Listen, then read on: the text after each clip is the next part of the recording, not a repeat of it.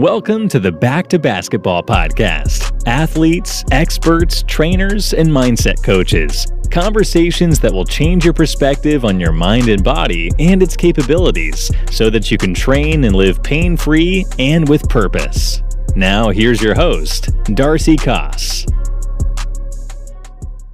Today on the Back to Basketball podcast, we have Dan Becker. Dan is a former Division I standout where he played 1 year at St. Joseph's University before transferring to the University of Colorado. After graduation, Dan played 10 years professionally in leagues all over the world. He represented Canada in the 1989 World FISU Games in Germany and twice in Taiwan's Jones Cup, capturing a silver medal in 1984. Currently, Dan is the high-performance coach for Basketball Manitoba. In 2014, he led the 17U Team Manitoba to its first ever gold medal in the male division at the Canadian National Championships. Dan and I discussed the sacrifices he made to improve his game, playing all over the world, how training and coaching has changed over the years, as well as some other cool basketball stories. Remember to like, rate, subscribe, and write a review on the podcast, as well as follow us on social media.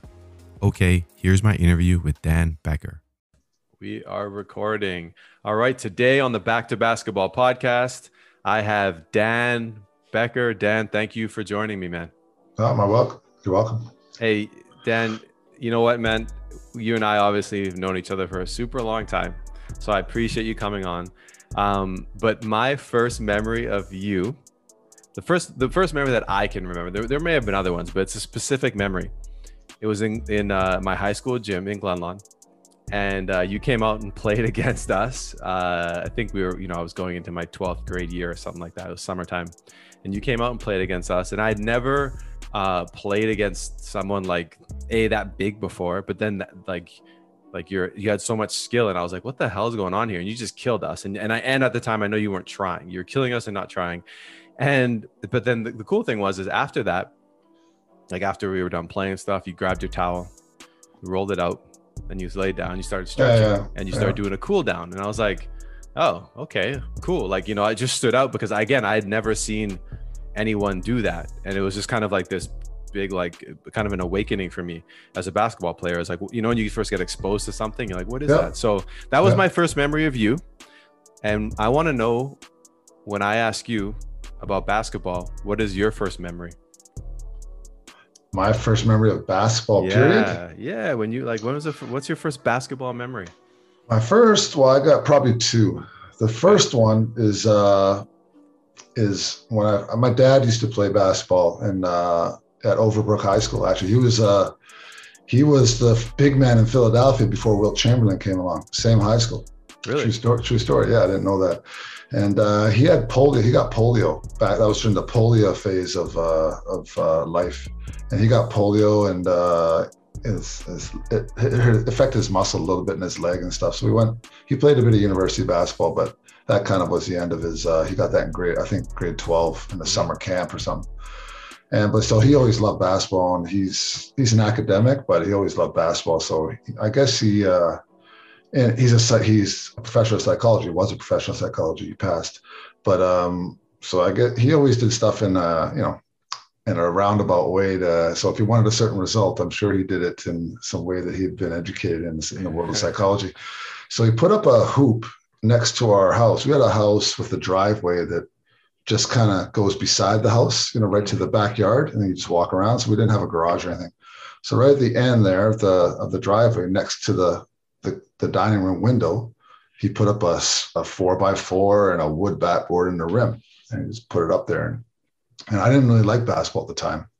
And I have two older sisters. They might have shot a little bit. One of them played a little high school basketball. And then when I started to like it, I remember picking it up and shooting. We started playing my driveway. Maybe had friends over. I can't remember.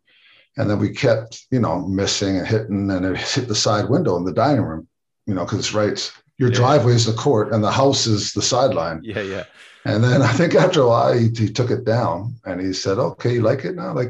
Go to the university. We live right near the U of M. So he said, go to the U of M, because that's the day we just walk in and play. You just go there. I think I had a little student card and stuff. So we could go there. So I could walk there in 20 minutes. So once I got hooked on it, he took it down and sent me to a bigger gym where there's more people. So the second memory, or the feeding memory of that, was going to Bison East Gym, and just with the group that was there at the time, some friends and people I met, new friends, playing music and just hanging out all day, just shooting and playing music, and kind of, we probably did a lot more talking and goof around listening to music than we did playing basketball, but that was the environment we created that kind of helped you fall in love with the game of basketball, or the environment of basketball, right? Mm-hmm. So, and then, from there it just snowballed, I met different people, and had a lot of great experiences based out of having that kind of gym that the basketball community went to. If you were serious about basketball, you found that place, and you went there and you hung out and you learned from your elders, and, you had fun. So, okay. So you had mentioned that, your dad may have played a psychological trick on you. And is that something that you believe to this day, that he kind of did that? And then he's like, well, we're going to take this down is that a way to kind of like passively or almost trick you to like basketball and push forward? No, I think it was probably more my mom yelling, like, why is the ball hitting the window all the time? But my dad wasn't overly forceful in any of that stuff. He was, he kind of really let me do my own thing. Like when I was picking a college and stuff, he just like, he didn't get involved at all. My daughter was picking a college. I was trying to give her all the advice in the world. And it's like, basically when I was on my own, and I transferred. I did that on my own. I want to transfer. I found another school. I don't remember my parents being involved in anything basketball related. Okay. It was mainly just life related. What are you going to do? You're going to get a job. No, I'm going to go back to get another scholarship, stuff like that. Yeah. They were busy. Like they both were professors, and taught till 7 at night. So that's part of the reason I found basketball as a second home, is I'd hang out after school to do stuff. So I'd go to the gym. Mm-hmm, mm-hmm. So in the gym, so you started hanging out at Bison East and all that. Now you had mentioned, your parents weren't really basketball mentors, right? They were mentors with regards to life, but they weren't really basketball mentors. So you must have had some basketball mentors kind of throughout your day, and feel free to name them if you'd like. But the thing that I'm more interested in is the lessons that we learned from our mentors. For me, that's always like a big thing. And so I'm curious if there's a few lessons that stand out for you throughout the years that you've learned, and if you're still carrying any of those into your life now and actually teaching them to other people. Well, the story that you brought up, when you brought that story about me stretching and doing little extra things before and after, that was kind of taught or passed on, or we observed in Bison East with a guy named Martin Riley, who's probably one of the most successful basketball players out of Manitoba. And I was, I can't remember our age difference, but I was a lot younger than him, and we'd come to the gym just to hang out. And he was training serious, like he was a national team player and player of the year in Canada, and was all work, all work, all discipline. So we'd come and try and get there early to get in the gym, and he'd be running stairs, doing drills, dripping sweat, doing all the stuff that professionals or people who are very serious about their sport or their craft do. And then we say, hey, you want to play 2-on-2, 1-on-1? And he'd just say, well, let me finish my workout, and then we'll see how much energy I got left, and I'll do that. So he'd always put all the other stuff aside, and he'd focus on what he came there to do. Mm-hmm. And then he'd play us, and then he'd say, okay, but we're only playing for Cokes or $1. Like, so every game there was something on the line, and it was either just because he was thirsty, or he wanted to make sure that we were working our hardest, or he wanted to challenge himself a little bit so he didn't lose. I'm sure he wasn't going to lose. It's just whether he beat us like 11-0 or 11-1, something like that. Mm-hmm. So yeah, that's kind of the first professional guy that I saw really, putting in work and saying, okay, I guess that's what it takes to get successful. And Randy Casano keeps telling me a story that when I first saw, some people working hard, I was going, those guys, they're crazy, blah, blah, blah. And then he said he saw me later when I got more serious about it, doing all the same stuff and even more so, Mm-hmm. I remember going there, turning off the lights and ball handling in the dark, because I thought I wouldn't look at the ball. I just feel the ball, and you see a little bit, but anything, whatever, when you're young, you want to get an edge. I built a sandbox in my driveway for jump drills, and I cut an inner tube in half and filled it with sand, and I made my own little weight vest. I was obsessed with jumping and dunking when I was young.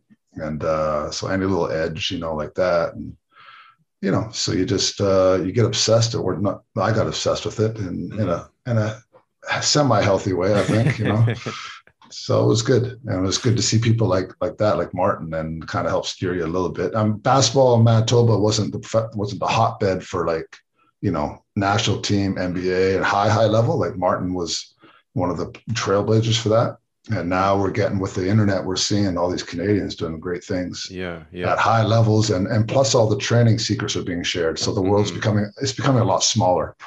You didn't have to I didn't have to run into Martin. You didn't have to run into me anymore. You can see it on the internet. Like these are what these guys are doing, or at least they're showing on the internet. That's what they do. Maybe they don't do it like, every day for 2 hours, but exactly. So but you mentioned Martin, and you a few things stood out from that story as someone who's a mentor to you. Is obviously you saw kind of like how you said, I saw you working and doing and kind of having a routine and knowing. I mean, it's almost like saying, like, taking your craft seriously is essentially what you looked at him and you said, oh, if I want to be that good, I have to actually take it that seriously. It's not just about coming to the gym with your friends and listening to music and like shooting a bit. It's like, I have to actually do stuff besides playing to kind of get me to that next level. And so would you say that from him, you kind of learned that was the specific skill? But then another thing you pointed out was you had mentioned that the competitive piece. And giving yourself an edge and making things a competition is would you say that's something that is important in kind of driving like individuals? Like, I know you obviously in your time, you said you kind of learned how to work hard. But is it important in your opinion to kind of have competition? And I'm asking kind of like a bigger question here, because I know you coach as well, but do you think that's an important aspect of motivation and development is competition? Individual, like for yourself, not looking at other people, but like, hey, I'm pushing myself. Absolutely. There's you can't find a person that's really excelled in their stuff that's not either very competitive with themselves or very competitive with their environment. Like, I can't remember who told me a story at some camp, but it stuck with me. It's like, you want to be the best in your city, and then you want to be the best in your province, in your country, the world. Like, there's always someone out there working harder than you. And if that person's more talented than you, like naturally gifted, and they're working harder than you, you're behind, right? Yeah. So sometimes if you're really talented, like you said, I was tall and athletic and skilled, and if you're in a smaller pool, you can get by with not working your hardest and still have some success. But if you're competing against the whole world, or if you're competing, you want to make the NBA, or you want a scholarship or whatever, you want to make the national team, you got to broaden your pool of who you're competing against. And you have to feel that fear, like I'm getting outworked, or some guy's doing some secret little drill or jump program, or they're eating better than I am, and they're going to get an edge. And you have to have that competitiveness with, like I said, everyone else, but also yourself, because you can only go as far as your talent will take you, your body will take you, your mind will take you. But there's a lot of pieces that you could develop to make you very, very competitive, right? Yeah. No, that totally makes sense. And so you mentioned the national team, and I know, you obviously went to play at, 2 Division I universities. You said you transferred there as well. So you've played, you're one of the few people who's, thrown on the Team Canada jersey. You've played Division I basketball. You've played all over the world as well. So I'm curious, in all those journeys and all those times, and this is a very specific question, do you remember, or is there a person who stood out that was, someone that you're like, man, like this person's unbelievable? Like you played against someone where you were like, okay, I'm at their level, but they're just better. Like they're just better than me. And no matter how hard you try, at the end of the game, you're like, man, they just killed it. Is there one person that kind of stood out when you reflect back and think back of your career at all the different levels that you played against? I was like, just kind of, almost on another level in a sense. Yeah. That's a tough one. Right. Like when I look back on it, I think that athletically and a lot of the skill set, I could compete. The part that I wasn't better than that was actually playing the game. The experience level, the understanding the game, competitive level to a degree, like all the stuff that if I was in a different environment, maybe it might have changed. But coming from Winnipeg at that time, and then jumping and going, it's a little harder, right? Not for everybody, but for me, it was. Like some people were fine. Like Martin was fine. Martin was super competitive, super smart. So for me personally, that was always the piece that, you know, I was always like, oh, I'm better than this guy. I can't believe I got cut and this and that. But now I look back at it when I'm older, I'm like, yeah, I wasn't a better basketball player. Like if I were a coach and I said, well, am I going to play Darcy or Dan? Who's going to get me better results? I mean, I may like the way Dan looks doing things and stuff, but Darcy actually is going to get me a W. Or Darcy's going to come through with what I need for this position right now. Dan still has a little more growing up to do, maturing to do. So that's the piece that lagged for me. And I probably didn't realize that until too late, you know, like till later on. And I remember I keep telling people when I was about 28, a light bulb went off in my head. Boom. And all of a sudden I started seeing the court like this. Instead of just this. It was just about this one-on-one move, or I got a shot, or a simple me or him. It wasn't 5 guys on the floor. But for some reason, I think I started coaching. I started helping out in coaching, and I started thinking puzzle pieces and big picture, and it just clicked about 28. And I'm like, damn, I wish that clicked a lot earlier. Yeah, no, for sure. And that's something that I did an interview a little while ago, and he said the same thing. You know, very much like you, played professional for many years, and he said there was a certain age that happened where the game just slowed down, and I just saw everything. But it was like, it wasn't almost too late, you know, like by that time, it's like you're starting to wind down, or you've kind of missed opportunities that you would have had earlier on had you had that. But he mentioned that he went on to say, interestingly enough, that that's what, exactly what you just said, that's what differentiates, you know, a lot of players is like, you know, the great players that end up being great have the skill, the ability, and they can see the game, right? Whereas, you know, people who have skill and they can jump, they have the size, but there's like a limiting factor there, and it takes them longer. So they miss that peak, but the great ones almost have it like right away, you know? And so, you know, it was interesting. Or they learn it early, or, you know, now that I'm in the coaching side, development side, I'm starting to see, you know, it's interesting. I'm starting to see these kids that are young. And they have that kind of piece, and it jumps out like, whoa, that kid really knows how to play, or he's just got instincts. And now you start to wonder, like, is that something that gets better, or is that just something you have and your skills get better? And that's like a recruitable skill, you know, versus just like shooting and athleticism and stuff like that. Like there, you get better at it, but I'm really curious. I don't know the answer to it, but I'm really curious to how much of that is just genetic. Like you're born with that abstract ability to get this game or any game. You know, usually a lot of those guys are good in a lot of different games, right? Maybe not book smart, maybe not something else, but games, they're usually good in football, volleyball, hockey, everything. They just get it. You know, and so I know that's a very interesting area for me. So it's, well, it's funny. Those are the types of people, those people that you're talking about, are if you were like a hunter-gatherer society, they'd be like the best hunters, you know? They'd be the ones out there just like, oh, I get it. No, I'm just good at this because I have spatial awareness, and they'd be the ones that survive. Exactly. The other ones are dead. Exactly. They couldn't see the lion chasing them behind them, right? Exactly. Yeah. So you know, like I said, you had mentioned, you know, you played, you know, Division I basketball. You've played against some guys who were in the NBA for sure in some of your conference play. No? Oh, tons. Yeah. So I was, my first university was St. Joe's University in Philadelphia. And that was kind of a last minute scholarship situation. So it's, the story really is, my dad's from Philadelphia. Like he went to Overbrook High School, like I said, and his family was there. And he said, in Christmas time, do you want to go down and visit some family with me? And I'm like, well, sure. But we got the Westman Classic coming up, and that was a big tournament, you know, for all the high school kids. And I'm like, but I got to stay sharp, you know, so as long as you can get me to a gym and could shoot, then let's go. And he said, okay, yeah, we'll do our best. And so him and I went down, and then where we stayed, the closest university was St. Joe's University. St. Joseph's, and it's where the 76ers practice. And my idol at the time was Dr. J, and although they just won the NBA championship, the world championship. So anyway, that we went to that gym, and just like Manitoba buys a niece, hey, could we go shoot here? It's like no big deal. So my dad went in there and said, my son's here, and you know, we're from Canada, and we just want to shoot around a little bit. And they're like, well, they looked, you know, I was 6'7" or whatever. Like, okay. And And then shooting and playing. And like, oh, where do you go to university or school? And I said, I'm in high school, grade 12. He says, oh, where are you going next year? I said, I don't know yet. I haven't really decided. And I had a few letters and interest from some schools just south of the border, like Montana and North Dakota. This is back in the 80s, right? Before all the hype where people can find you a lot easier. And I was also considering going to University of Manitoba because of the relationship with Martin Riley.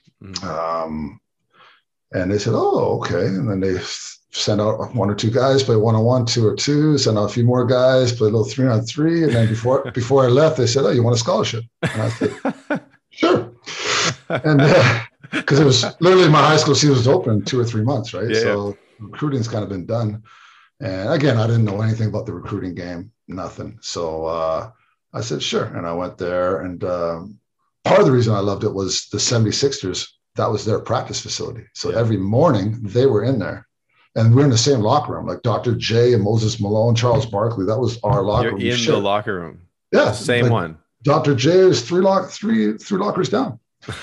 Right? So it's just before they had practice facilities. So St. Joe's was a gated campus. And I guess it was close to where these guys lived, or they used it for whatever reason.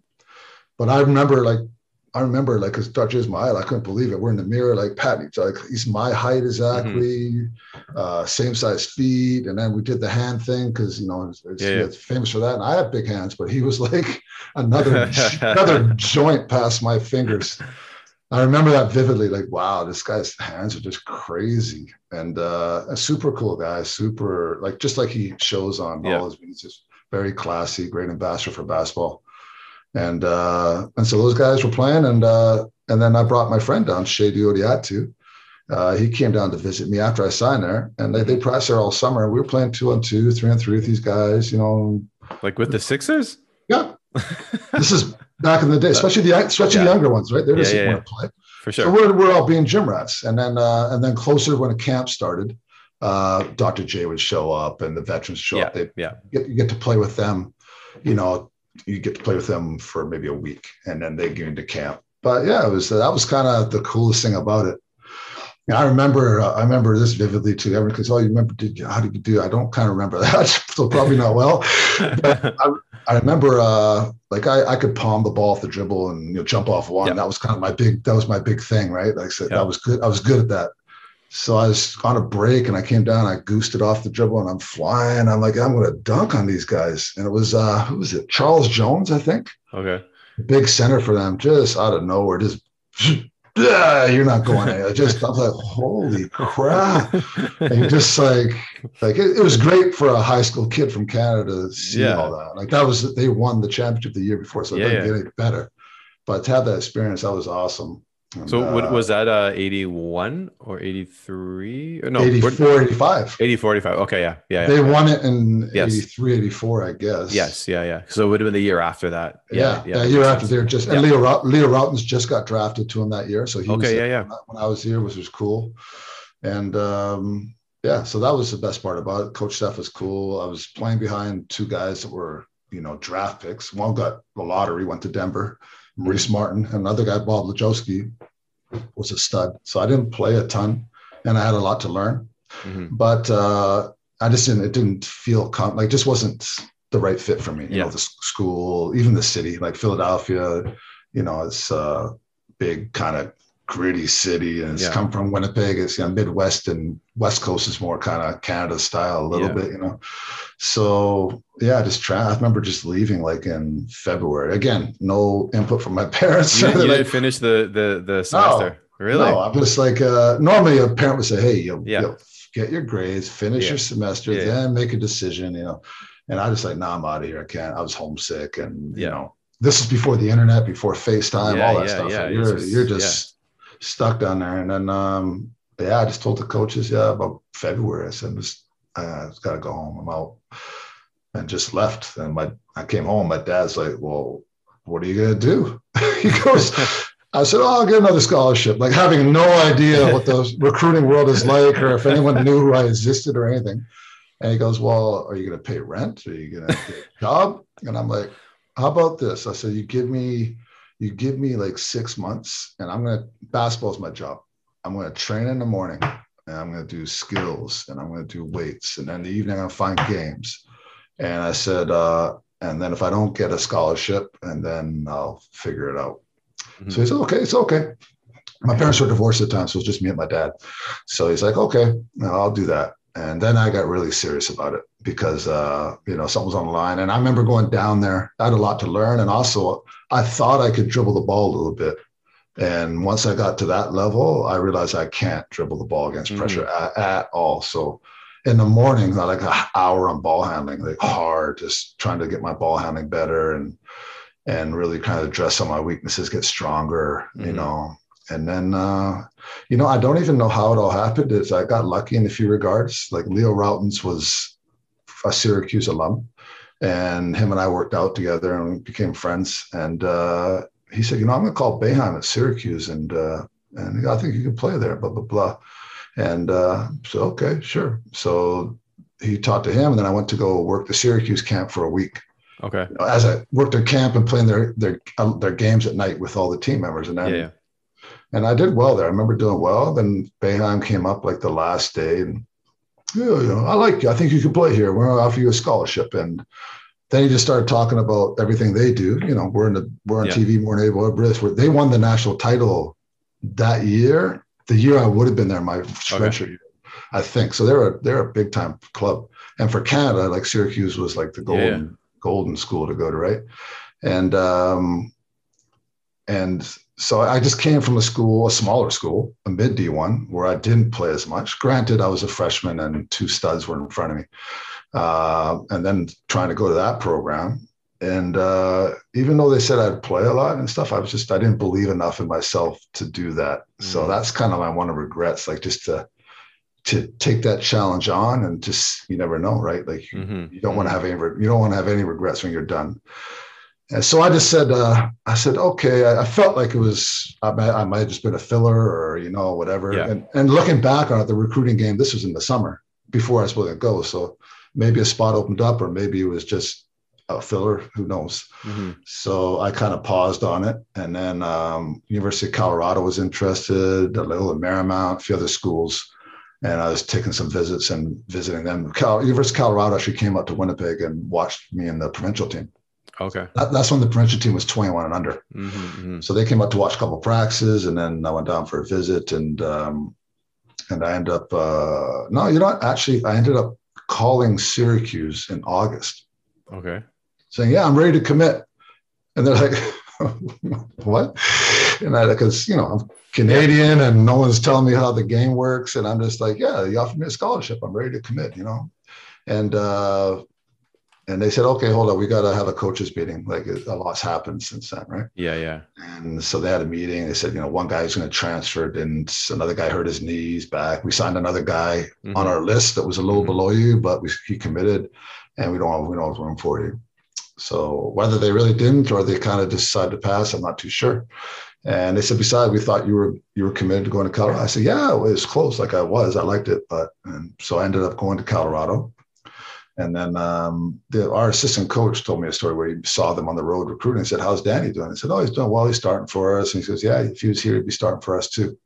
And I remember that just stuck with me. I was like, because they never really had a small forward at the time. They had Stevie Thompson, and he's more of a shooting guard, but because of their lineup, he was a small forward. Now, he wasn't really a big shooter. He's a great slasher and athlete, but they like to play that zone with big athletes and shooters. And, I was shooting the ball well, and I fit that kind of mold, but again, lack of understanding of style of play, how the recruiting game works and all that. And then just didn't have the confidence to take a bet on myself.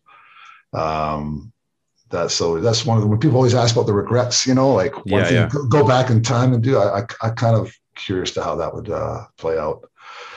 But like I said, mentally, I wasn't ready to do it. So I went to Colorado, had a really good time there, and started for 3 years and solid numbers. Wasn't a rock star. We kind of played inside out basketball. So our two bigs were the leading scorers. I was the third leading scorer, and learned a lot about man-to-man D. And the Big Eight was one of the best conferences at the time.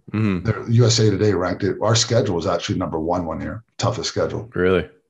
The final of the NC2A in '88, I believe, was Kansas and Oklahoma, and that was also a final of our conference. So it was Great experience. We played some great teams, and Colorado's a beautiful place. University's unreal. Where is the campus?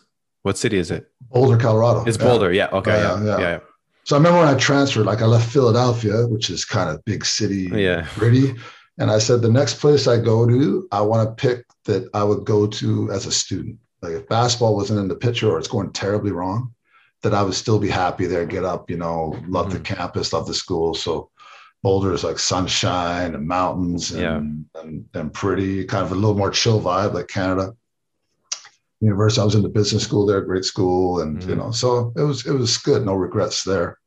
Just, that one piece of challenging yourself until you really fail, taking the biggest risk you can without being dumb about it. Yeah. So, yeah. That's something that I think a lot of people struggle with. And again, like it's interesting as I interview more and more athletes, some young and some like older retired ones like you, I hear similar stories, like very similar ones where there's like, it's like, we always have this one thing. It's like, it's almost like it can be a regret, but it can also just be like a, what if, it's like, what if, and it is interesting, when you look at your life as a whole, because you could do that with anything. I'm sure if we started talking about everything, you'd be like, there was this option and I chose this option. But I think the thing that stood out for me is how you mentioned, you just weren't ready, because had you been ready and had you been, in a different place, you would have made that decision. And I would have been, hey, as soon as he said, I'm offering you a scholarship, and I'm here. You're one of the top programs. I'm going to challenge myself. Done deal. Exactly. I don't care if you think I'm 10th man or not. I'm going to prove to you that that I'm going to earn it. Yeah. So mentally, I wasn't there yet. Anyway, confidence-wise, whether that would have grown there or whether I would have got eaten alive, I don't know. So I'll never know right now. Yeah. Well, that's the what if, right? That's the what if. So, Dan, you played kind of all over the world, literally all over. Because I remember one time I asked you, and you're like, "Yeah, you've probably played on every continent." Actually, come to think of it, I mean, maybe outside actually of Japan and like China, maybe but I think you played. I never went to South America, and I've never been to Africa. Never been to South America, and actually China and that. No, I went to Taiwan and Hong Kong with national teams, but not to play. Like. So then, how many countries have you played in? Someone just asked me the other day. Probably about 8 or 9. Okay. Yeah, probably when it comes down. I mean, 8 or 9 leagues, and then there's always trips. I sometimes forget about, like national team trips. But really, a lot of those were in Asia and Germany. Germany is a World University Games. It's in Duisburg, Germany. But I also played there too as later on as a professional. So, mainly sun countries, which is always nice, like warmer countries. And, yeah. So then, what was your favorite country that you played in? Yeah, I get asked this a lot. So it depends. So caliber of play or enjoyment level. Like I'm talking, I would say like if you weren't playing basketball, you would have enjoyed the country anyways, as far as like lifestyle and like, the vibe. Tenerife, Spain for sure. Yeah. Okay. Is that like southern Spain? Where is that exactly? No, it's the Canary Islands off of Africa. So it's like the Hawaii of Europe. Yeah. So they had a team there?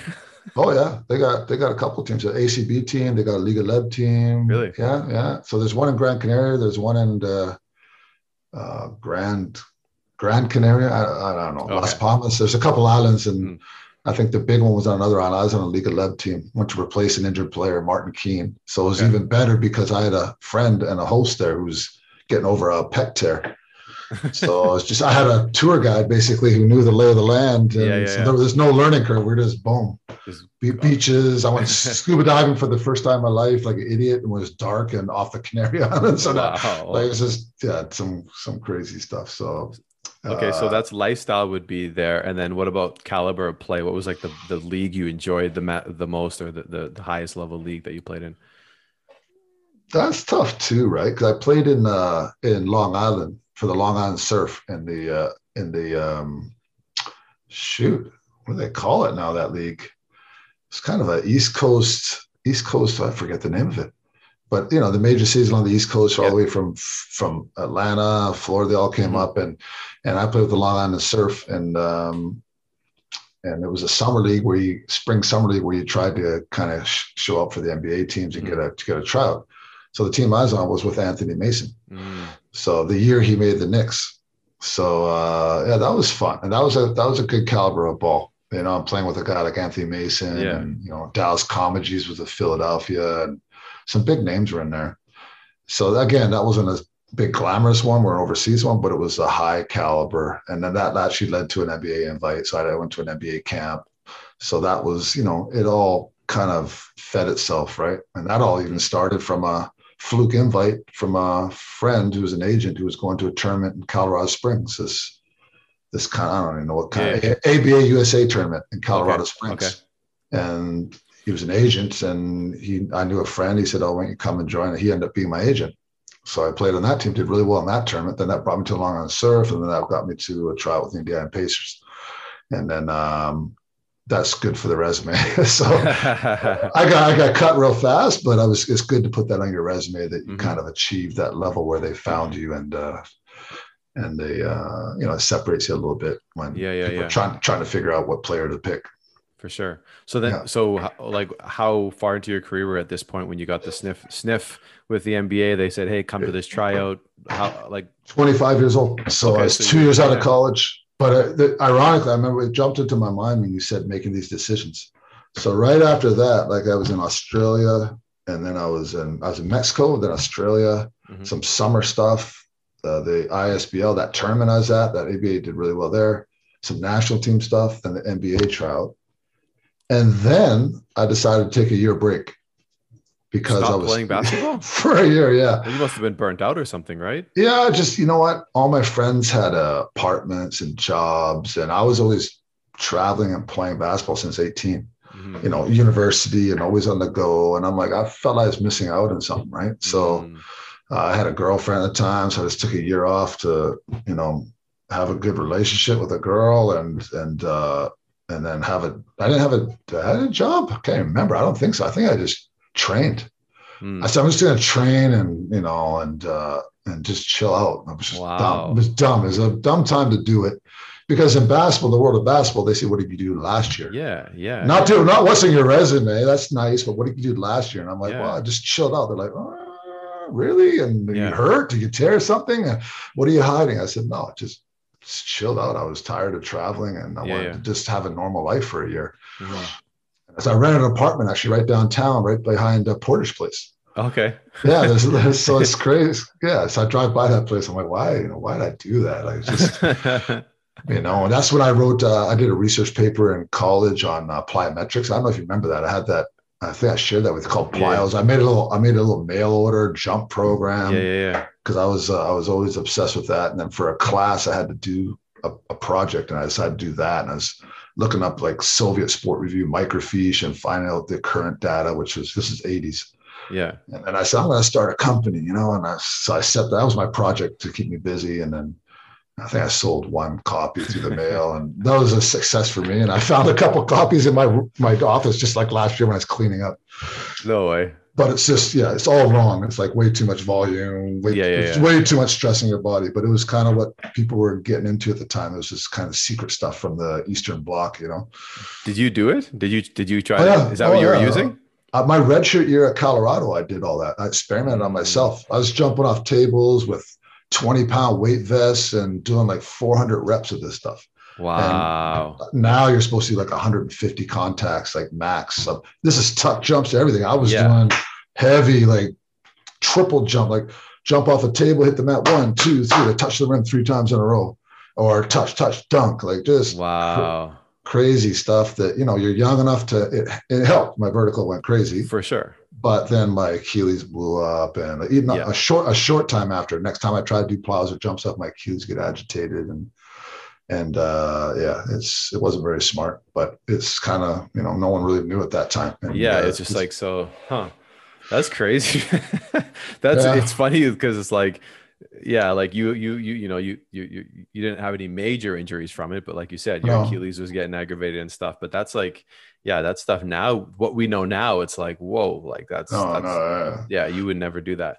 And I had those jump soles, remember the jump shoes? Yeah. So I did 2 cycles of that, and that helped as well. But then that really aggravated my Achilles. I remember I was overseas. I brought him with me overseas one year, and I just started to do it for like a month, and then my Achilles started to act up. I had to stop it. Then I sold him to Murray Davison, actually. He's the only guy that had He's the only guy I have my size. Got size 15 at the time, I think was what they were. And he bought them. He said he liked them. He helped him. Yeah, But yeah, those things are dangerous too, right? So yeah. I remember those, man. I yeah, actually used those before, and they definitely did help, man. they help. Yeah, It's yeah, it's at what's the cost though, right? It's like, yeah, you're getting the benefits, but at what cost? So, absolutely. I wanted to, I actually do have some questions about training that, so maybe save some of those. I just wanted to kind of wrap up.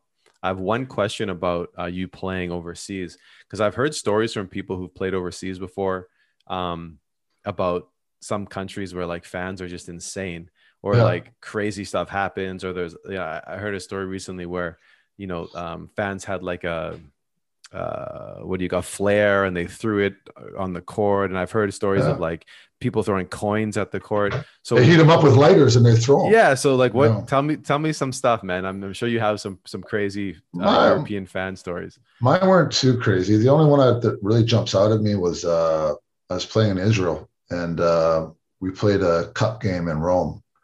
So we're flying on a plane. We had a Mossad agent with us and everything, because you're playing with an Israeli team. You leave the Yeah. country, you're a target.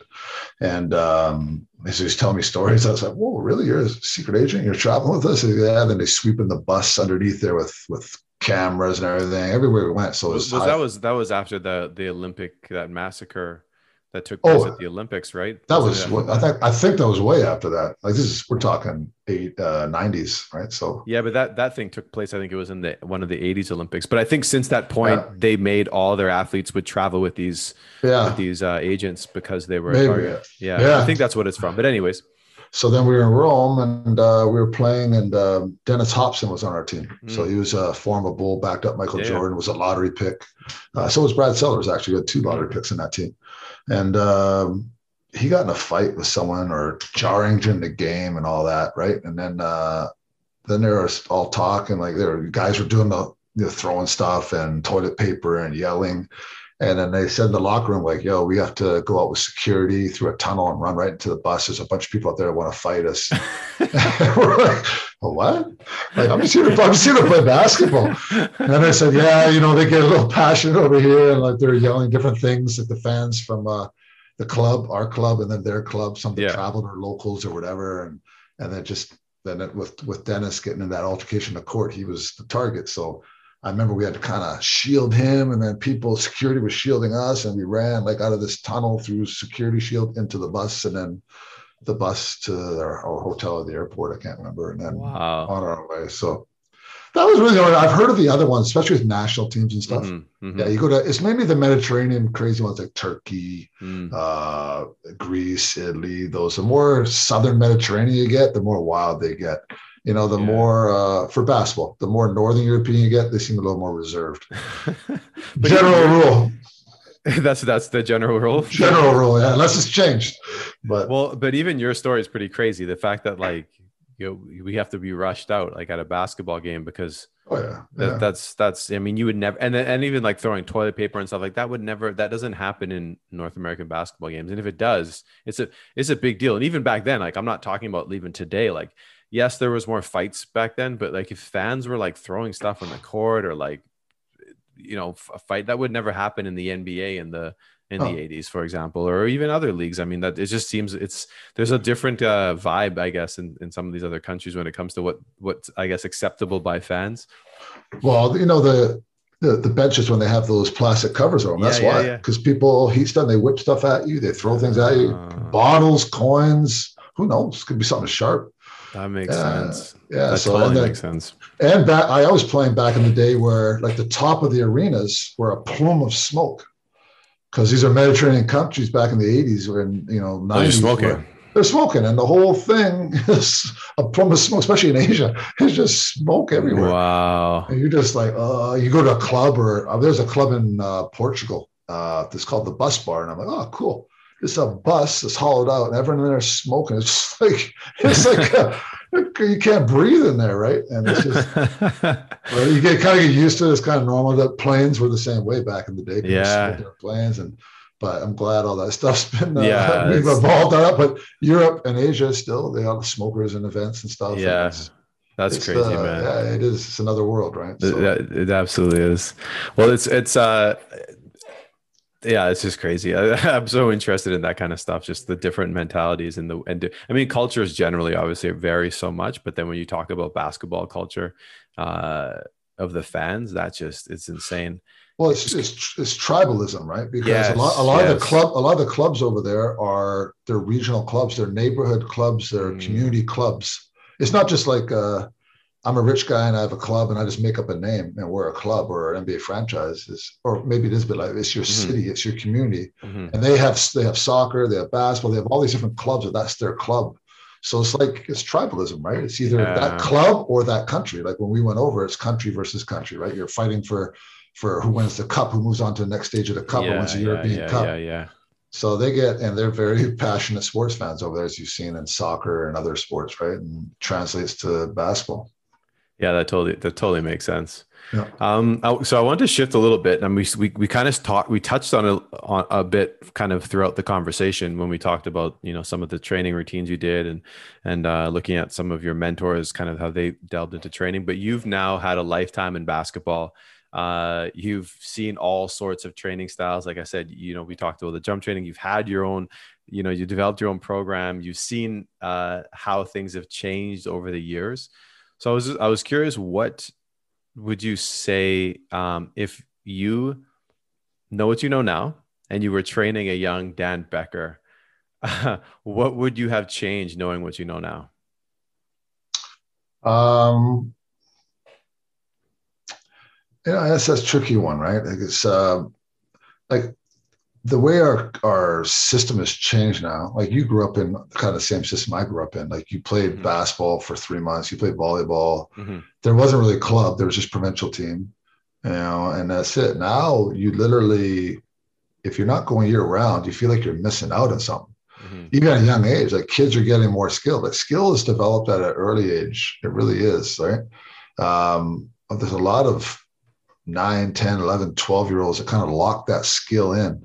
Whether they use it again later or not, but they kind of miss that window. mm You notice that when you start to evaluate talent. That they could probably get some of it back or maybe a good majority of it. But, I kind of think that you need to be exposed to that skill at a younger age. Whether that dominates your life is another question. It's just that you want to be exposed to the finer motor skills of basketball because it's not like football or other ones where, speed and power that'll come later and understand the game. But hmm basketball's got a lot of fine motor skills. And I think it's important for kids to be comfortable with those at a younger age. So being exposed to some good skill development at a younger age is important. Building a really good base, like an aerobic base, playing soccer or track and field or cross country, having a good motor, like all the things that would lead to having a good motor, things that lead to having a good work ethic, things that lead to being competitive, mm things that lead to understanding concepts. So again, a lot of these are multi-sport things, and that's what the science tells us: is have your kids play a lot of different sports and stay active.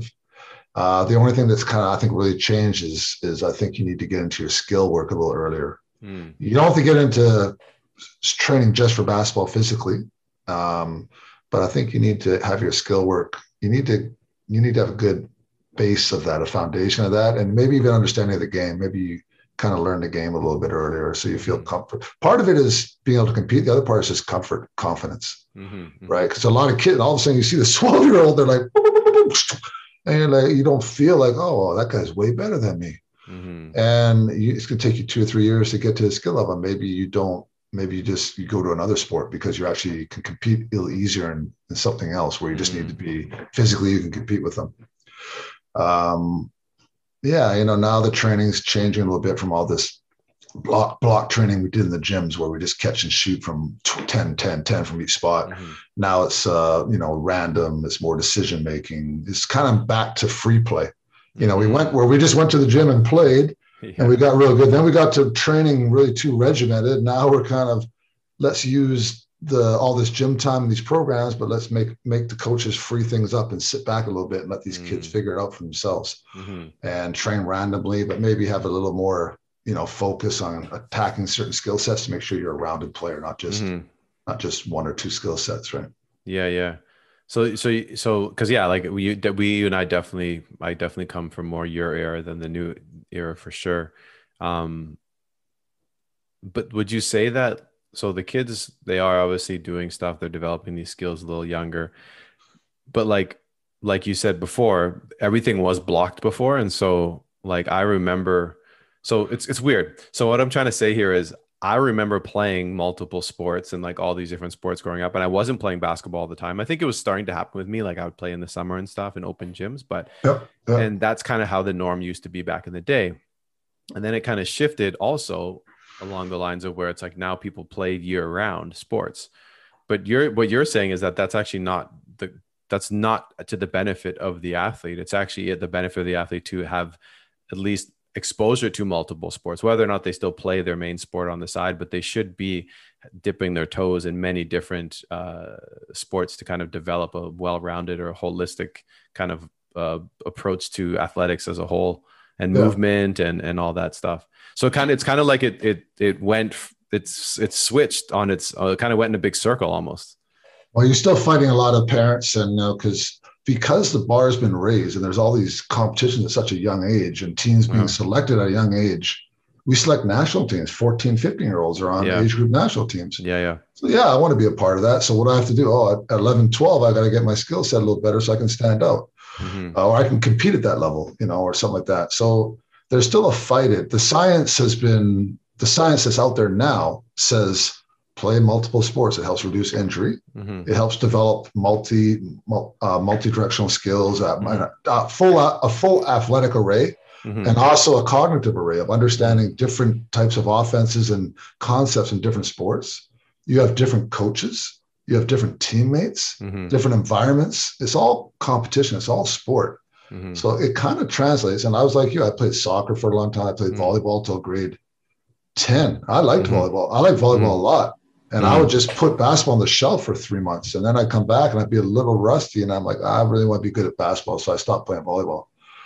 And, and then I love doing anything athletic. We used to hang out at University of Manitoba before all the insurance worries. I had a gymnastics room. We could just walk into all the gyms, all the pool, the track, because I had a little card for a student card. I just lived there and did different things, right? Weightlifting, like anything. So I think we just kind of stumbled into it because of the way our society was set up at the time. And it was good. There's a lot of good athletes that came out of it. If you look back on it, they weren't quite as skilled at the earlier point. Like if I watch film of, they're not quite as skilled, right? You could have got that piece. But now if you could add that skill development in a subtle way without killing your kids, along with all these multi-sport development, if you could find a way to make that schedule work, and keep them healthy and happy and not to put any pressure on them. I think that's probably the way you kind of have to go now, because you still have to, you don't want to just show up at age 18 and say, hey, I'm good. Yeah. And then it's almost too late. You Yeah. have to build a bit of a resume. You got to prove that you're good. Yes. And by the time you're 18, like my older daughter played on 3 national teams already. Yeah. Age group national teams, and a bunch of competition. She just showed up at 18 and said, I'm good. It's like, yeah, you might be, but it's going to be a little bit of an uphill battle to prove it to people, right? For sure. So along those same lines, what, in your opinion, is something that is not the norm in the game of basketball, whether it be training or skill development, that you think should be the norm? Not the norm. Like it's something that like you practice or you understand, but it's like you don't see other people doing it, and you think this is like not the secret, but you know what I mean? It's like, and it can be in training, like literally physical training, or skill, either or, but something that or you've seen that it's like it could be something that's up and coming, or it's something that you've kind of always like, it's like something you've always rested on. You're like, no, I believe in this, but it's not the norm in the game as a whole. I would say, the things that I've tried to focus on and try and preach in our stuff and to kids that I work with are, I believe in track. So get your kids in track and field early, and make sure it's track and field where they do a lot of speed work and running mechanics, and maybe have some cardio, as like some cross country for that age group appropriate for that. Track and field, having your aerobic base, and then the skills would be ball handling. Like at a young age, that's fun. You could do it anywhere. And if you get that in at a young age, you're not going to be the kid that never dribbles or never gets the ball, right? And that's going to open a lot more doors for you because you're comfortable with the ball, and you may be with groups where guys aren't. And so you just get more touches, you get more involved in the game, and your skill will continue to develop. If you're that kid who's always inbounding or always setting screens because your skills aren't that great in ball handling, then I think that especially at a young age, because a lot of coaches will just kind of make an evaluation. You're a post, you're a guard, you're my ball handler. They won't say, I don't care if you suck at ball handling right now. We're a youth team. Everyone's gonna get a fair amount to do it in. But even if you get a coach who's like that and really development minded, they're still, when push comes to shove and it gets closer to the game, they're gonna, even the kids who're not confident, you're gonna give it to the kid who can dribble a bit. You just do that naturally. You got to yell at them, hey, you dribble up, who cares if you turn it over? Yeah. And, but kids just don't do that, right? They stay in their comfort zone. Mm-hmm. That, and then trying to find some type of shooting rhythm at a younger age. Like, it doesn't have to be a ton of detail, but, good mechanics, and then finding a rhythm and feeling comfortable with it and try and get that developed earlier rather than later. Mm-hmm. Ball handling, shooting, and speed, running mechanics. Because those are things you can tackle early that will pay dividends later, right? Mm-hmm. Hitting the weights when you're young can be counterproductive. It may not work. Your hormones aren't ready to add muscle. Mm-hmm. The speed will lead to jumping and stuff, but I think speed is actually more important. Mm-hmm. And then those two fine motor skills, shooting and ball handling, I think are really, really important. And then being actually exposed to a lot of situations to me is really important too. So trying not just that one sport, that one coach, that one world. I think that's a real important degree, whether it be other sports or just other coaches within the sport or other opportunities. Yeah. Stuff like that. Different kids play with different people. You're the star of one team. You're not the star. You're the guard on one team. You're not the guard. Like, try and learn all those different variables, Yeah. Well, I like the speed work thing because I think that's something where like the skill stuff is maybe a little bit more, I guess, obvious in a sense. There's probably some coaches out there who probably a lot, I would say, that more agree with you on that. They may not know how to teach it or they may not prioritize it, but they would agree with you. Yeah. And they might try to do it. But the thing that I think is interesting about the speed work and working with the track coach is that track coaches are specialists, right? If you're sprinting and you're learning how to do sprint work, they're going to teach you how to sprint. And I've seen so many players, you see it all the time with basketball. Terrible runners. They're terrible. Yeah, they're terrible. They can't get their knees up. They're just brutal. They're dragging their feet and stuff. And you're like, what the heck? Like, and I think that's and then when you factor in the equation that a basketball game, the vast majority of it is spent sprinting. Because you don't, like, in a basketball game, you turn, I'm on defense. You're supposed to sprint. Your coach is going to ask you to sprint back and get back into position, and you're running over here. And if you don't know how to do that properly, I mean, that one seems like a no-brainer. And it totally makes sense how, if you could get to someone earlier, you can, because they probably do it for a couple of years when they're young and never do it again, but th'll always have those mechanics. So that's a good speed window for boys. It's like 8 to 11 years old. Girls is 7 to 9. Okay. Where your nervous system is primed to really accept some teaching in that area. I mean, it is through the whole course of development, but those are some key areas in the long-term athletic development model that they have those key areas where you want to expose your kid to certain things. And speed window is early, right? So, and if you really look at it, kids love that stuff. Acceleration, tag, change direction. They don't love going to the gym and doing hang cleans or running for 5 miles. It's kind of not in their DNA right now. Yeah. The speed is there, and you can do it in a lot of fun ways. And it's, like you said, once it's wired in, you're going to have that. I remember being at a track training at U of M, and like Bruce Perney or Alice Gardner, one of the two legend coaches, were just like, like they looked at me like, you run like a basketball player. I can hear you like a mile away. And then we were talking. Bruce Perney played basketball. He's like, yeah, basketball players are terrible runners. And if they could just learn how to run properly, so much more efficient, so much faster. If you ever see a basketball player that's a great sprinter, great speed and good form, they stand out like a sore thumb, man. And jumping's great, height and length is great, but one of the biggest physical differentiators for basketball players is speed and quickness. Yeah. If I'm the fastest guy in the world, like if I had that superpower, there's ones where everything slows down, and I can do anything I want. Yeah. Like, speed is the one, man. So if you're look, Daniel Sacchi, Yep. like mind-blowing speed, and you can get wherever he wants, right? Yep. So stuff, guys like that, like that's what you kind of want to be. And any opportunity you get to train that, develop that to the max of your genetic potential, you should take advantage of that from 8 years old to 40 years old. Yeah. Yeah, no, that totally makes sense. Because at the end of the day, like you said, you can jump, you can do all that, but you have to be able to. The vast majority of the game is spent on the ground, tracking and getting around the court. And if you can do that more efficiently, you're going to be more effective. And then you don't need to jump as high because you got there first. You don't need to do those things because you can get to those spots first. And I'll go a bit further to say it's not only speed, it's agility, changing direction, acceleration, deceleration, the ability to be quick and agile. Accelerate, decelerate. That is going to be a real differentiator for you or your children or your players if you're looking at developing a basketball player. Big time.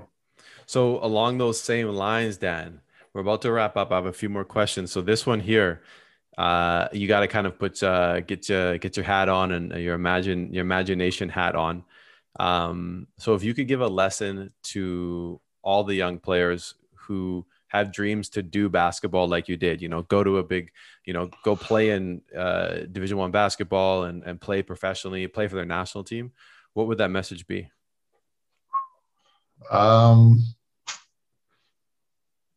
a good question. I mean, the number one thing that I'm seeing through the youth that come through, the ones that accelerate, are the guys or girls that have a rock solid dream, like they got a good vision and they will put in the work. Period. That's for sure. You need that. Even if you're not the most gifted naturally, you're going to get somewhere. You're going to tap out.